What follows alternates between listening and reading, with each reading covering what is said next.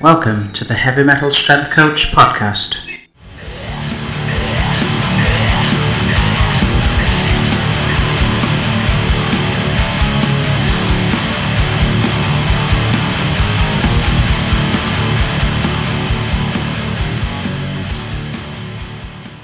Hello everyone and welcome to another edition of the Heavy Metal Strength Coach podcast. I'm the Heavy Metal Strength Coach. I think I'm called Chris, but I can't really remember. I think we're on episode 7 now, and it's an especially special episode today because we are welcoming Robogran to the episode today, Christine Kershaw, who is, you notice the same second name as me. So she is my hero and my grandma. So grandma, how are you doing today? I'm very well, thank you. Very well indeed.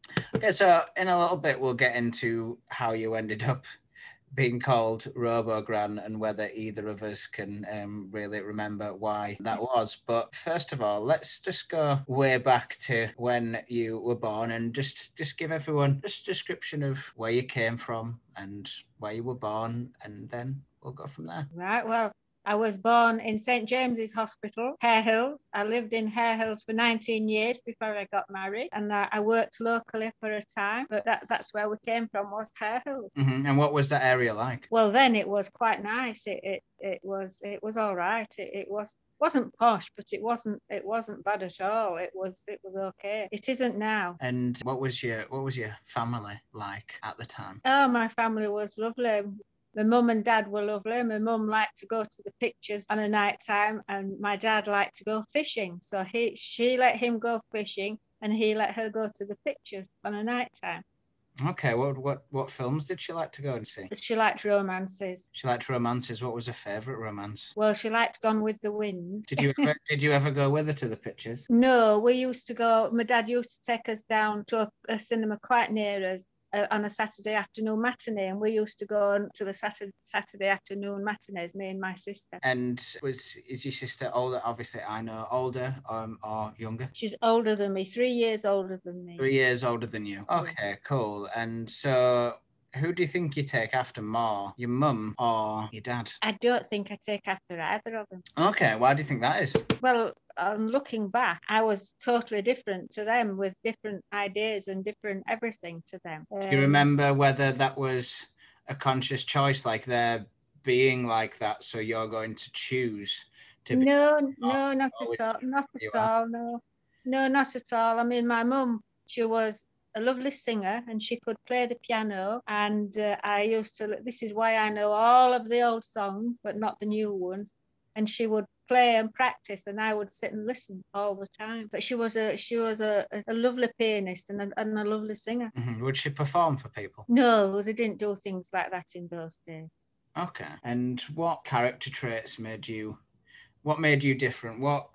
So you had your own ideas, you had your own way of living. How were you different? Well, that's a difficult one, really. I mean, I was just me. My sister was fairly clever. She went to Thorsby High School, whereas I just went to a primary school and then left and went to work. But my sister went to a Thorsby High School. I suppose it was like a college in those days. So I was just, I mean, we did lots of things together. My dad used to take us fishing and take us out on trips with the fishing club and things like that.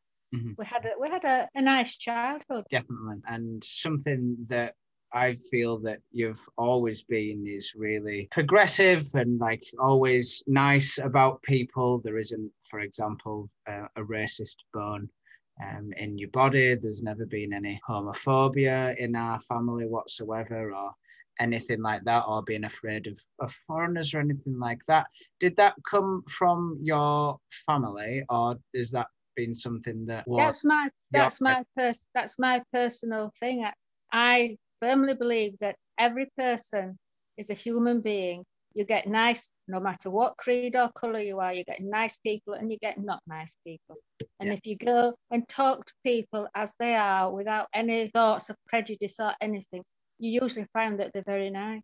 Yeah, absolutely. So was that a slightly different idea to what the rest of your family had at the time? Well, at the time when I was young, there weren't, well, this sounds awful, but there weren't so many kind of different ethnic people in those days. Yeah. So So what do you think made you accepting of and have different ideals than everyone else? Was it something to do with the people that you worked with? yes, I worked with a lot of different ethnic people of different races and creed, and I got on with every single one of them. I've worked with Filipinos, I've worked with Chinese, I've worked with lots and lots of different people, and always got on with them and found them very nice. Do you find people interesting to talk? Yes, very. I think that's something that I've got from you as a coach, that just I've always felt that someone can have something interesting to say, can teach you something. Oh, definitely. Maybe offer Definitely. the answer a different perspective than you've seen before. Would you agree with that? Yes, the people are very interesting, and the hard workers as well. Yeah. The good people. And what was it that you did for work? What was it? Well, when I left school at 15, I went and worked in a bakehouse for 18 months. Okay, what was that like? It was good. It was hard work, and I went to college and like you go out a day and into college and that, and I worked there. But I found it was a very early start in the morning, and that I wasn't keen on that. So then I went to work at E.J. Arnold. Okay, what was that? E.J. Arnold's is it was a book warehouse. It's printers but we dispatched books came in from all the different publishers to our department, and we checked them against the orders and sent them out. Would you get some of those books for your own reading? Because I know you've always been a very avid reader. Oh, well, yes, you could. We did. You could order them and get books for them. But I used to go to the library. There was a library quite near us in Compton Road, so I went there. And were your family all avid readers, or were you one of those that was one of your ideas as well? No, my mother was an avid reader. Okay, what kind of stuff did she used to read to you like you used to read to me? No, not that I remember, no. Mm-hmm. Can you remember how you got into books? Like the first book that you was like, wow, this is fascinating. Yes, somebody bought me a book. Some people that lived in the street, and like for a birthday, they bought me a book, and then I used to go to the library and get in, and I read loads. I mean, I read a lot now.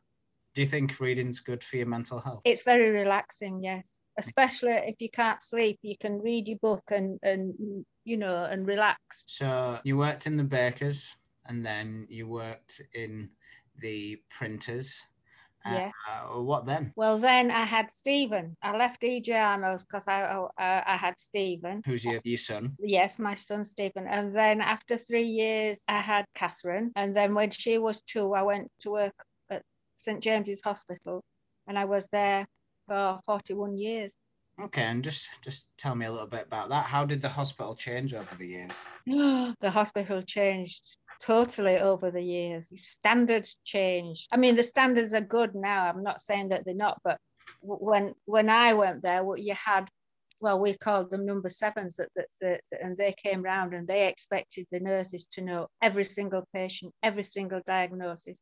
Everything had to be tidy. It was totally, strict and tidy, neat, and the patients were looked after. And you've often told me stories about how you would treat people at the hospital as people. So something that I've always believed as a coach is to give someone like as positive an experience in an uncomfortable situation as possible. Have I basically learned that attitude from you in how you treated people when you worked at the hospital? Well, when I worked at the hospital, I'm talking about myself. I was absolutely hands-on. Yes. Totally hands-on. And if somebody was ill, I would check them, recheck them, do everything I could, make sure they were all right. I just loved it. I just liked to look after the people and make them comfortable and feel that somebody cared about them. And how would you do that? Well, you would go and make them feel that somebody cared, that you would talk to them as they needed things. If they asked you for anything, you would do your utmost. If you were worried about them, you would go fetch somebody and say, I'm worried about this patient. please, will you come and have a look? And that's what I did. Were all the staff like that, or again, were you the exception to the rule? No, there was a lot of people. There was a lot of in the first years. There was a lot. It was like that. The nurses were wonderful, and but as I'll tell you, when it changed was when they introduced computers. Okay, and what happened then? Well, people spend a lot of time feeding into the computers, looking into the computers. See, I'm not good with computers. I looked at the patient. Yeah. I saw to them. I knew. We were taught, when I went, we were taught to go around the patients every quarter of an hour without fail to make sure everybody was all right. Yeah. And when I started, patients were not allowed out of bed at all at night time. Really? Really. They had to have, well, if they needed the toilet, you had to either take them or you had to fetch a bedpan or a commode. They weren't allowed to get out of bed by themselves. Oh, wow. So did that gradually change over time? That changed all the time, and then it came that people just did what they wanted. I can't remember what ward you worked on. Was it 29? No, when I first went, I worked on ward 12, which was a female surgical ward. Okay. Then I progressed up to ward 18, which was a female urinary ward, and then I worked up on ward 14 for quite a long time, which was male urine ward, and then we moved down to 62. Then we were still the urine ward there, and then the numbers changed over the years, and then we ended up being number 40 ward J52, okay, which was still the urinary ward. Did you have a particular favourite ward that you'd work on? Well, you get used to it, don't you? Well, I loved it. I loved the job. I loved the people. I loved the nurses. What did you love about it? It was satisfying. I never thought, oh, I don't want to go to work. I can't be bothered, because it was hard work. You don't stop. You didn't. Well, you stopped and you had a break and you had something to eat or a drink, but you just didn't stop. It was on the go all the time. Yeah. And how did you cope with working nights for so many years? Well, it's all I ever worked, so I was used to it. Okay. Never thought anything about it. Yeah. So I've had clients that have worked many nights, and after those nights they seemed like an absolute mess. Did you ever find those nights difficult, or was it just because you've always done it?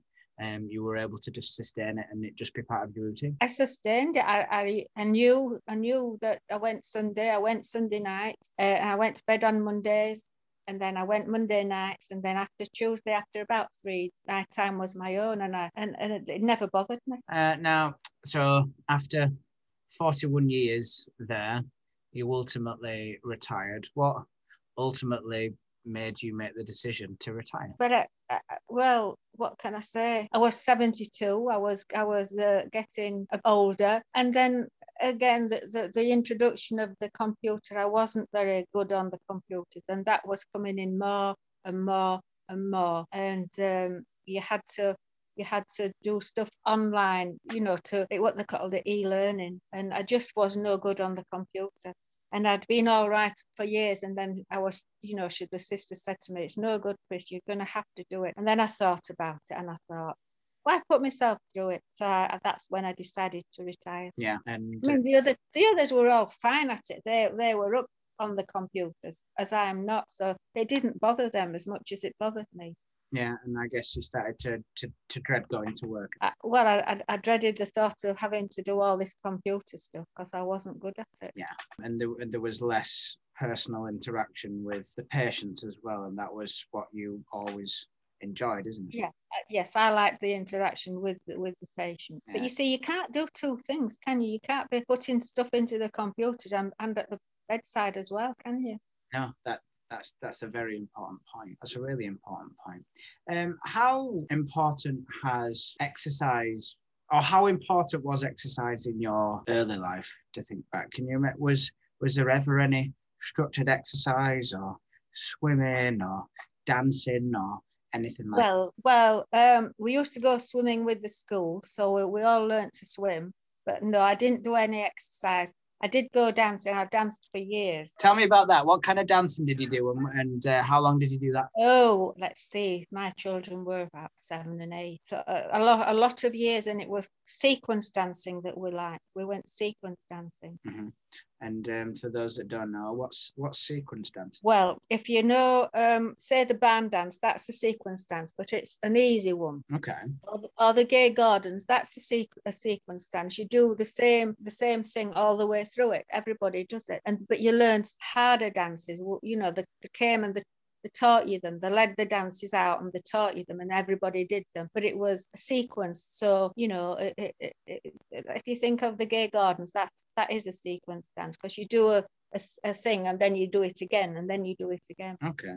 I'll include a video of that dance in the show notes for anyone that is interested. Don't worry, Grandma, that you don't need to know what that means. It is all. Yeah, but there was others. There was the square tango. People might have heard of the square tango. That was a sequence dance. Okay. And how important, looking back, do you think that was for helping you stay active and to stay healthy and to stay? Oh, it was wonderful. It was wonderful because you went and they just played wonderful music and everybody got up and danced. For, you know, you got there, say, at 7:30 and finished at 10:30, and twice a week when you go. Was it popular when you were?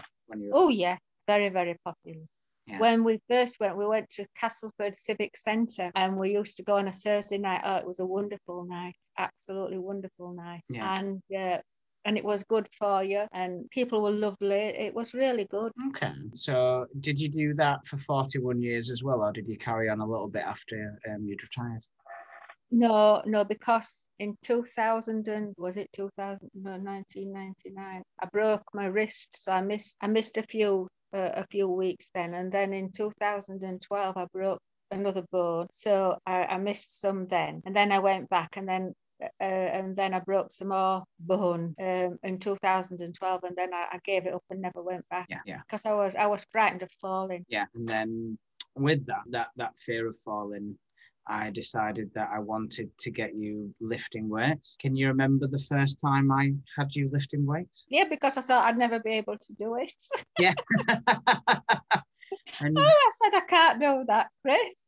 Was it that circuit class that we used to do that was your first? Yes, that's right. That's it, exactly, the circuit class. And when you were doing that circuit class, when we used to do all those exercises on a Sunday and play that horrible heavy metal music. Yes.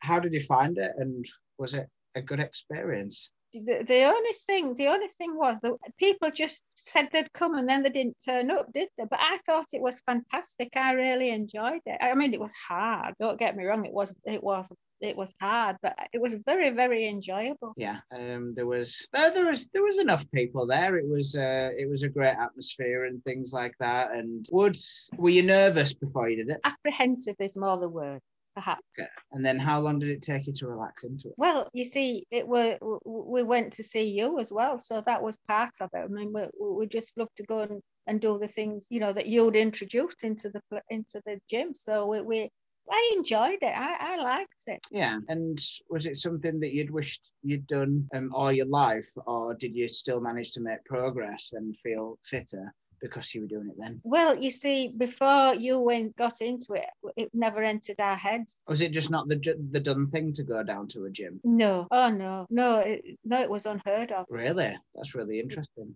I'd never heard of people. Well, I suppose I'd heard of people going to the gym, but not like you and all your clients go and everything. It wasn't that. It never entered into a conversation when I was young or coming on through the years. And then we went to various other gyms where circuit classes were no longer part of what I did, and then it's more strength training and bodybuilding and powerlifting and just all these different worlds where it's new things, and they say that people are more and more unwilling to try new things as they get older. What do you think makes you different? Why do you throw yourself in and try these new things and give things a go? Well, to be fair, because you asked us, you said, I want you to do this, Grandma, I want you to do so-and-so, Grandma, and so I just did it. And you were the incentive, you were the initiative that made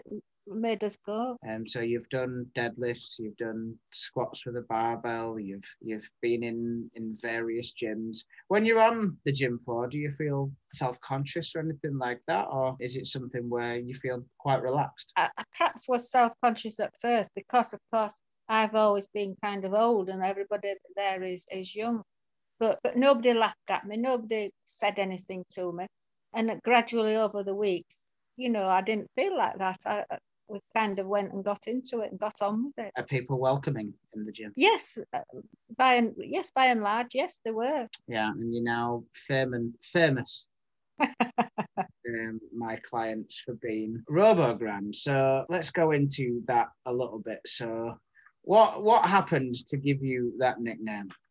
What happened was I had to have a total hip replacement. So the name Robogran was because I have got a metal hip. And can you remember my client Dom? Like what did he say about your hip replacement? What did you need to do straight afterwards? The doctor, was he the doctor? Yes. He told me to do everything that they'd told me to do, get up and get on with it, didn't he? Yeah, he said that you absolutely have to get up. Yeah. That day when you're awake, no matter how much you're in pain, because that's a big factor in healing when you have something like that done. So what makes you just push through those kinds of pains? Do you ever feel like giving up with it? Have you always been someone that can push through difficulty? I have a high tolerance of pain. What made you realize that? I don't know, but before I had the hip replacement, I couldn't walk. I mean, I was in a lot of pain. There's no way of saying it. Well, you saw me. I mean, the hip, as I walked, you could hear it grinding against the bone. Oh, it was horrific. It was awful. But afterwards, and I think it's because I did everything the physio told me, everything you told me to do, it's been absolutely, touch wood, if I can find some wood, it's been absolutely great. So what did the physio have you doing? Oh, well, she gave me exercises and I can't remember the exact ones that she had us doing now. She had us standing on one leg. I had to stand on the bad leg and walking and I can't remember, walking up and down some stairs and whatever you lean forward, you stand back and then you lean forward and all sorts of things, but I did them religiously. She said to do them 3 times a day. I did them 3 times a day. And you had to walk to a lamppost the first day you went out, then to the next lamppost, and you to do it like that until eventually you could walk as far as you needed to do. You to take it slow and steady. You hadn't to bend very much at first, and my legs swelled up really bad at one time. Mm-hmm. So, I mean, your mum looked after me lovely. I came and stayed here, and she looked after me lovely. And eventually, everything went all right, and it was fine, and it's fine now. It's the best thing I ever had done. And were you able to lift weights again after you? Oh yes, yeah. I do that deadlift, don't I now? Because at first I said to you, I can't do that, Chris. It's too heavy. I can't do that. And then I thought, well, if that's what you say, that's what I've got to do. So a lot of people struggle to motivate themselves to do rehabilitation exercises. They struggle to do things once a day or 5 times a week. What do you think makes you do that? What makes you carry on? What makes you just motivated to do that? Or is it just about creating a habit? Well, part of it is a habit, but part of it is because you said to me to keep doing some exercises. So I've made up like a little program just for myself, and I just do them on a morning. And if it's in winter and you can't go out so much, I do another set in an afternoon. Okay. Just some squats and things like that, and dead bugs. I like doing the dead bugs. And things like that. That's wonderful. And what were you doing in lockdown to maintain your strength and fit? Tell me about the back garden. In the first lockdown, I walked around the garden, a big garden. So I walked around the big garden several times, a lot of time. And then I used to do farmers walk and carry things, because you said that was good as well. So I'd do so many walking, so many farmers walk, or whatever you call it. and I did that, and I kept up to the housework and did gardening. That was the first year, and I've continued to do that. I try to walk at least 3 times a week. Are you more active than anyone else your age that you know? Well, no, I've got to be honest. There's some oldish people. It's like Brenda Massey that you know. She's out and about with Anna all the time. They do a lot of walking, and they went to a gym in Garforth, a ladies' gym in Garforth before the lockdown. Okay. So they're quite active. Brenda Wilson's, and she's active. She walks and drives and things like that. Mm-hmm. Do you think being as active as you are, all the people that you just named, has contributed to your longevity? Well, I used to go dancing with Brenda Massey. So yeah. We went, I mean, ladies did in the days I went dancing, there was a lot of ladies partnering with each other, so it wasn't thought of as anything untoward. We went dancing and we loved it. I thought you just meant to stop when you retire, Grandma. What's stopping you from just sitting down and watching TV all day and getting a mobility scooter without? I won't get one of them because it's not good for you. You've got to. I mean, I don't always get up at the crack of dawn, but I get up and I do my set of exercises and I have my bath and then I go for a walk and then I'll clean the kitchen and then I'll go back in the garden and do some gardening. So I do keep active because it's good for you. Does it keep you feeling young? Well, it makes you feel that you're not just sat all day. I mean, I do sit. I have a nice hour and a half dinner hour. And then I get up and I go in the garden, or I find something to do. Do you still find that, like, if you were to just like have a lazy day, for example, that you get restless and bored and want to do things? I have a quiet day every week. Okay. When I think, right, today I'm not going to do very much. I can do exactly what I want. I can sit and watch telly and I can do this and I can do that. And then the next day I'm anxious to get up and get on with it. Mm-hmm, mm-hmm. So rest is equally as important as being active. Oh yes. Yeah. I mean, if you're tired, you shouldn't push yourself too far. And in terms of strength training, doing the farmer's walks, training on a Saturday with me, do you think you'll ever voluntarily stop training, or would people have to tell you to stop? Well, again, it's like you said, it's like a habit and it's good for you. So no, at the moment, I wouldn't stop at the moment. And you say to me, Grandma, you need to exercise. So I exercise. Yeah. And do you believe in setting a good example to people? Setting a good example? Well, I don't quite know what you mean by that. So because you're doing something that your children do something, your grandchildren do something, your great-grandchildren do something. So the fact that you're carrying on training and you have these good habits, is it showing them basically how to live well?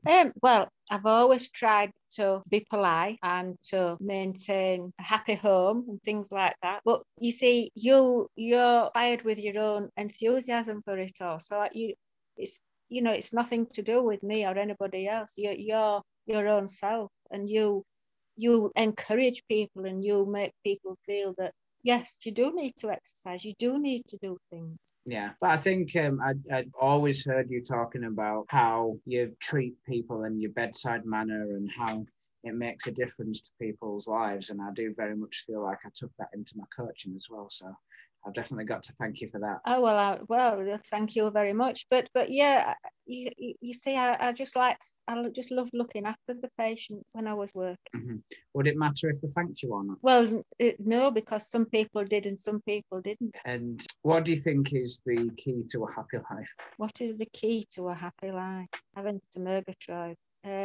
What is the key to a happy life? Is to get on with people, to get up and get on with life, to try and find an interest. I mean, I write letters to people because I like writing letters. I still write letters to people that I know, things like that. And so, well, I mean, I don't think I'm anything, I just plod on. I just get up and get on with things. Try and smile if you meet somebody in the street and talk to them. And I wouldn't hurt anybody. And do you enjoy a drink? Oh, yes. And are you still capable of doing an all-night party if you are so required? Oh, yes. And do you think that's an important part of not slowing down? Oh, definitely. Okay. You've got to. You see, this lockdown has altered things for people, hasn't it? Yes, it has. I mean, let's face it, we can't pretend otherwise. I mean, it has changed a lot. There's no sequence dancing now because people haven't been able to, mix together. So that has stopped a lot of things, has this lockdown.